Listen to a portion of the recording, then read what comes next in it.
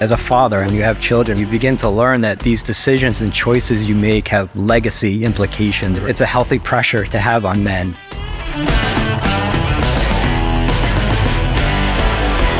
Hey Remnant, welcome to the podcast, episode 8. Can you believe it? We're moving right along, and I love hearing the stories of how helpful the podcast has been for you guys. You guys are loving the content, and that's the goal of it really, is good content for men who are serious about growth, who want to become better husbands and fathers and leaders, and they want to conquer and overcome themselves and be more disciplined, all of that. That's the goal of the podcast, and today's episode is a special one. It comes from a panel that I did with a few Remnant men. We talked about life, we talked about being a father, we talked about how to be steady and overcoming obstacles. There's a couple moments there where guys shared some very real stories that they went through, and I really think you'll see yourself in this podcast. You'll hear something, you'll identify with it, and it will help you. And so at the very beginning we read a verse in James 1. I thought we could read it together before we jump in. James chapter 1, verse 12, the Bible says this: "Blessed is the man who remains steadfast under trial. For when he has stood the test, he will receive the crown of life, which God has promised to those who love him." And so we open up with the first question. Let's jump right in. Life can be turbulent. There's high highs and there's low lows, but as men, we're called to be consistent. We're called to be steady. We're called to be able to handle the highs, but then also be able to navigate through the lows with God. And so I want to ask you guys, what helps keep you steady in life? Because I see a steadfastness in all of you in your families. What has helped you keep that steadfastness and that steadiness in your life? I would say for me, as I get older, I turned 40 this year, so I'm been walking with the Lord for a while now, and I think history. So I've seen a lot. I've been in the valleys. I've been in the mountaintops. God has been faithful through it all. And so when you build that history, you begin to recognize things. You recognize emotions. You recognize situations. You recognize spirits. You've seen it before. Yeah. And God has been faithful before to deliver you from it. And so you gain this confidence by the history of walking with the Lord for so many years, and that steadfastness and persistence. And so that has really helped me remain steadfast in whatever situation life throws at me. It's awesome. It's almost like it perpetuates, just by staying in it, you develop the ability to keep staying in it in a sense. Absolutely. Which is pretty builds on itself, right? Yeah. So, yeah. That's really awesome. What about you guys? What's helped keep you steady in life? Yeah, I think the trust, you said it perfectly, right? You recognize God's hand in your life and in others, right? When you see people's testimonies, I think that's major. You can hold on to that truth. When you go through, hey, someone lost their job and you lost your job, right? Yeah. You hold on to that truth that, the Lord helped him overcome that and found him something better. So you hold on to that truth. So for me, being steadfast is just trusting on the Lord that he's going to always provide, that he's always going to be there. And even when you don't believe it yourself, you have to just trust, Lord, there's nothing that I can do, whether I don't trust or trust, that's going to change his outcome. So I rather just trust the Lord and see if he. It's awesome. That's a good point. Yeah. And knowing backstory of you guys, trust is blind sometimes, but it's everything, Right. And to answer the question, I think the steadfastness and to Chen, serving. Pastor Joe, awesome. You said it right off, and I was asking God this afternoon as we're getting ready to see the answer to some of these questions, what's in my heart, and it's serving. Wow. If we're not serving the Lord, we're idle. And you look at, all through the Bible, idleness is never good. Right. And so, and you get out of yourself. Look, you're not everything. You're not the universe. Yeah. We walk around and we think everything is about us. Okay, that's the proclivity of man's thinking, right? Wow. It's about me, protection, pleasure, all down the wants and needs. But when we can step outside of that and actually understand God's purpose for our lives, Right. is to serve. Yeah. And just to add on that, every time I went through something, the enemy wants to take you away from serving, or take you away from your calling, take you away from what you're doing in God's house. It's true. And it was when I said to myself, I'm not going to give that I'm going to serve God's house no matter what, no matter what happens. Because in that serving, you find breakthrough, you find healing, you find good, Chad. just another level. And God's right there taking care of all that stuff in the background. It doesn't matter what you have to do. I'm not a singer or a preacher. I would just stack chairs. That's what I did. I came and I put chairs together and I lined them up real nice and made sure the place was clean. And I was in the background, but I said, Lord, I'm going to be faithful with the small stuff here because you're in control in the back. I think that life will present us with many opportunities to overcome. And that's the way I want to look at it. It's an opportunity for you to overcome. And so for you guys, I guess the question I would ask is, in your life, what is the most difficult thing you've ever had to overcome, and how did you do it?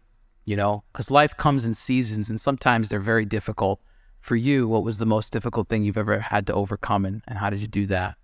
So no particular order. My answer would be me. Wow. I am the most difficult thing to overcome. Romans 7, verse 18. For I know that good itself does not dwell within me, but in my sinful nature. For I have the desire to do good, but I do the contrary. And so the other scripture that came to mind was John 14.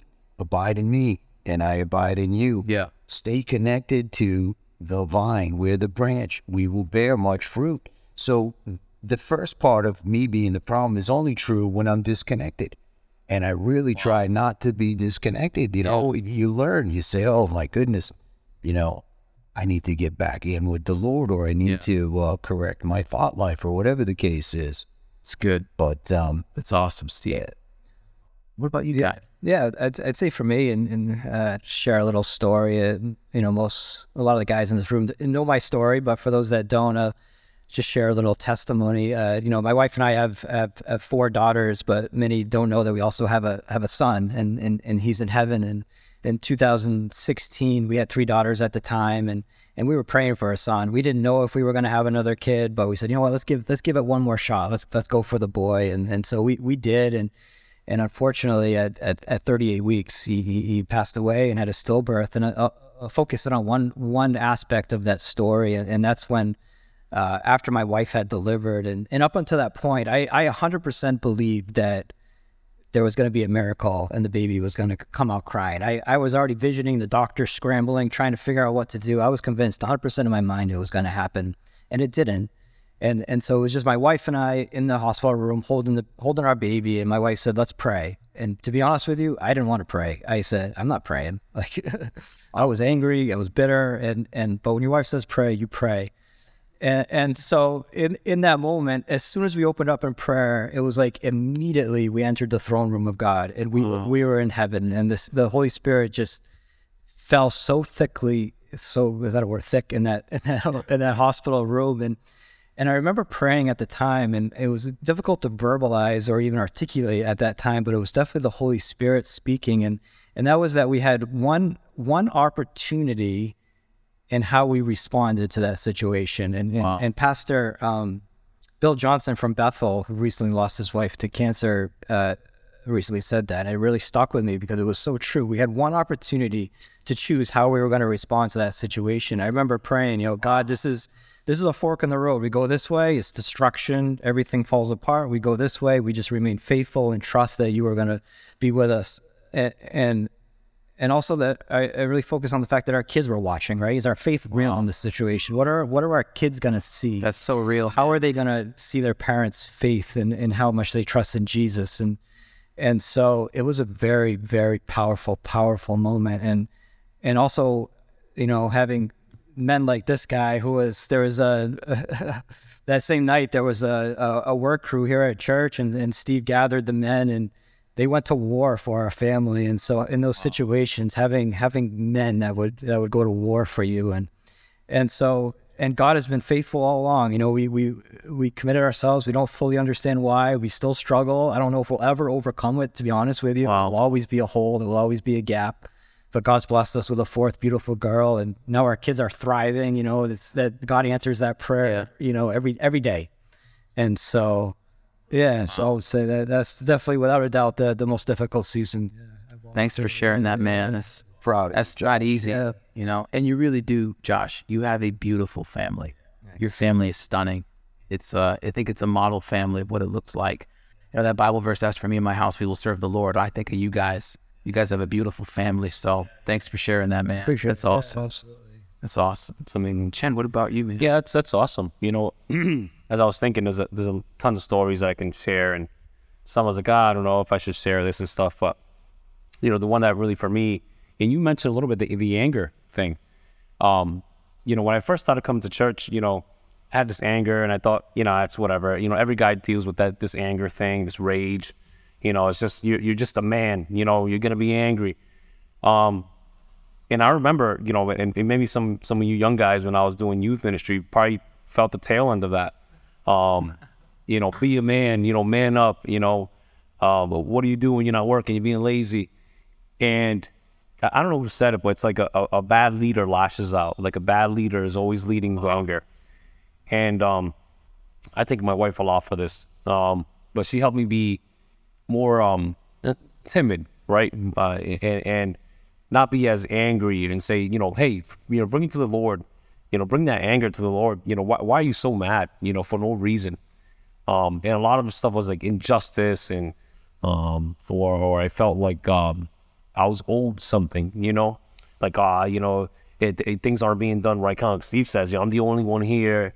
They say, Lord, why am I doing this here? You know, and if you're not honest with yourself in ministry and you don't bring it to the Lord, like Steve was saying, that will destroy you. That'll take you. You build pride, and then pride will be lead to something else, and then it could be lust, or you find the wrong person who tries to speak in your ear and say, hey, these are the sweet things, and take you from the church. But anger is, I think, for men, is the one thing that we hold on to because it makes us raw or big. And if we don't cut that thing away from us, you know, the passage that comes to mind for me all the time is, you know, vengeance is the Lord's, not yours. You know, so give it unto Him, no matter what you're going through, no matter what it is. And how do you respond to that? It is awesome. You know, how you put it. You know, you go through something so traumatic. How do you respond to that? When you want to lash out, you want to question everything. You know, for myself, I think the hardest thing I'm going through probably right now. You know, I was diagnosed with this random cancer thing, and I still don't even believe it. You know, but I'm walking through it, and I told the Lord, you know what, Lord, it's on you. You know, you are going to cover me. You're going to protect me. And I'm going to respond like everyone else who responds to this thing in faith, you know, that I'm healed. I'm going to walk in healing. It's not going to take me away from the church. It's not going to take me away from ministering. It's not going to take me from serving. I'm going to continue until the end. Because I think our responsibility, and I love that you say that, and I understand it more now that you're a father. When you become a dad, it's like your eyes are open to a whole other world. Yeah, it's so true. Is how are your kids going to see your reaction? How is that going to be? And I watched my dad in my life, and I come from, I have a biological father and a stepdad, but my father, he emulated a lot of the responses, good and bad. And I said, I'm not going to do that. You know, I always told myself I'm not going to do that. But the anger piece, I think it's something that if you're dealing with that, you know, give it to the Lord, because there's a lot that stems from that. You know, it says, what are the steps? Anger, then death. You know, so For real. You know, for me, I think it's the response thing. It's so major. Yeah. And just to add on to that, I think too, as a father, absolutely, when you have children, right, you begin to learn that these decisions and choices you make have legacy implications. Right. I mean, it's not just you and your wife, it's your kids, it's their kids. And it's a healthy pressure to have on men is to know that decisions we make have legacy, you know, implications. Absolutely. Responsibility. Exactly. And to build on that, you know, the world wants to tell you, hey, whatever choice you make, do you. It only affects you. Yeah. You know, that's the biggest lie going. So true. Because it does affect our families, it affects our friends, whoever's around us, whoever's hearing that poison come out of our mouths. That's awesome. That's so cool. You know, we talked about fathers a little bit, and I did want to go there. it is, I think, the number one area of attack is with men, right? And every man's destiny, I really believe this. Miles Monroe says it in the book of the month that I'll share with you guys later, but every man's destiny is fatherhood. You're meant to be a father if you're a man. You know, that's God's purpose and design for us. And so let's talk a little bit about our fathers and sort of our experience there. How has your father's presence or lack thereof impacted your life? No particular order. How has your father's presence or lack thereof impacted your life? Yeah, I'll touch a little bit on it because it kind of opened the door to that a little bit. My biological father left us when we were very young. He was a heavy gambler. He would gamble. He was a baker. So he had 2 bakeries in Taiwan, Hong Kong, and he would move us from place to place, and he would gamble. And just recently, my mom started opening up a little more about that situation because, again, you're not going to tell your kids, that these things. Now that we have children, she kind of opened up a little more to us. But there was my biological father had a lot of trauma. He dealt with gambling. Pornography. I remember going into this weird room that he had as a young kid. And I'm like, man, that affected me as a young man. And I remember him just kind of not being there anymore, right? So he kind of left us. He had his own issues. My mom said, hey, you can't keep moving your kids from country to country to country. So I've lived in Hong Kong, Dominican Republic. I've lived in here, different parts of the States. And eventually, I don't know how we ended up in Rhode Island, but Rhode Island. It's local, right? Yeah. Well, I guess all the Dominicans go. But my mom met this awesome man, and she wasn't saved. Neither was my stepdad, and you guys will see him. He's part of the church.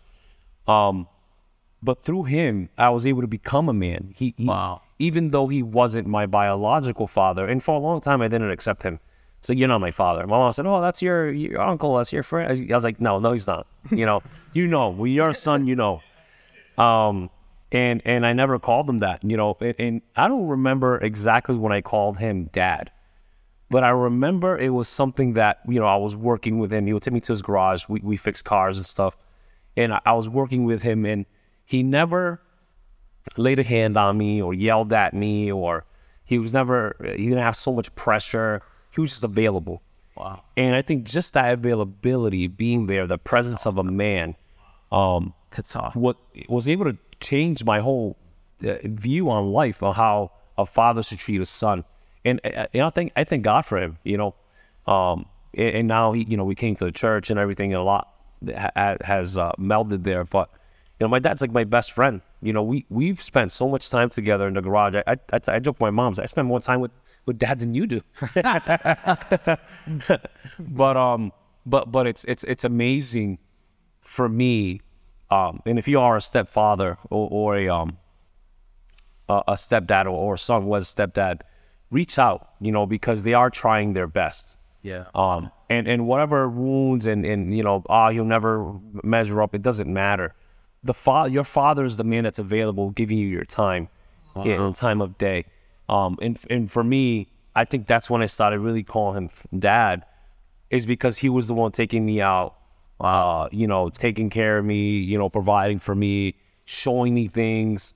I can go to him, trust him with situations in my life as a young man going through, hey, what do you think about this, And he'll try to put me in the right direction. But, yeah. That's awesome, Chad. That's so good. What do you guys... Yeah, I mean, for me, I was blessed with an amazing dad. That's really instilled so much in me as far as being a man and a father, and some things. He was extremely hard worker. He instilled in me just a work ethic that continued with me today. He had his own construction company growing up, and he would have me up on roofs. At age, no kid should be up on a roof hauling shit. Yeah, it was. But I'm so thankful for that, because it instilled in me such a work ethic that is still with me today, not only in my career, but with my family, and just taking care of my home and my house, and the things that I have under me. And he's been faithful to my mom now They've been married 40 some odd years. So it's just an amazing example and such a legacy that Meg and I are now living under to see that, and their faithfulness in their marriage. He's been walking with the Lord for so many years now. Awesome. And so just a really, really great example. And I'm so thankful and blessed that I'm able to walk under his covering. That's awesome. That's so cool. What about you, Steve? So it's kind of interesting. I had a pretty fantastic childhood. Yeah.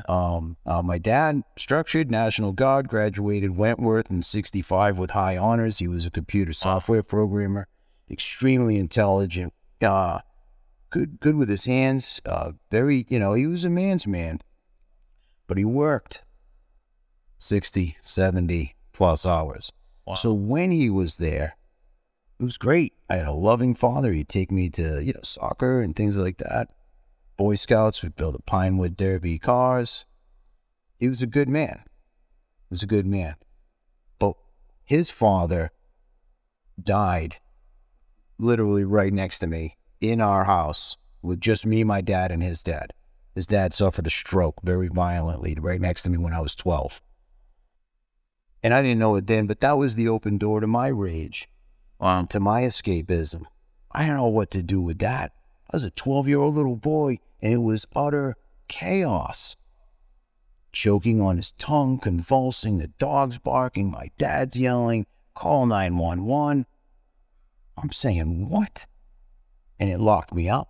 I didn't know that. And I say that to say this. When I say I was a stay-at-home runaway, I was emotionally absent. I was 12 years old. By the age of 13, smoking reefer with the guys in the clubhouse in the woods, rifling beers out of Dad's fridge. I didn't know, but that was the open door. I lost out on 20 plus years relationship with my dad because of me. Wow. Because of the fact that I was locked up.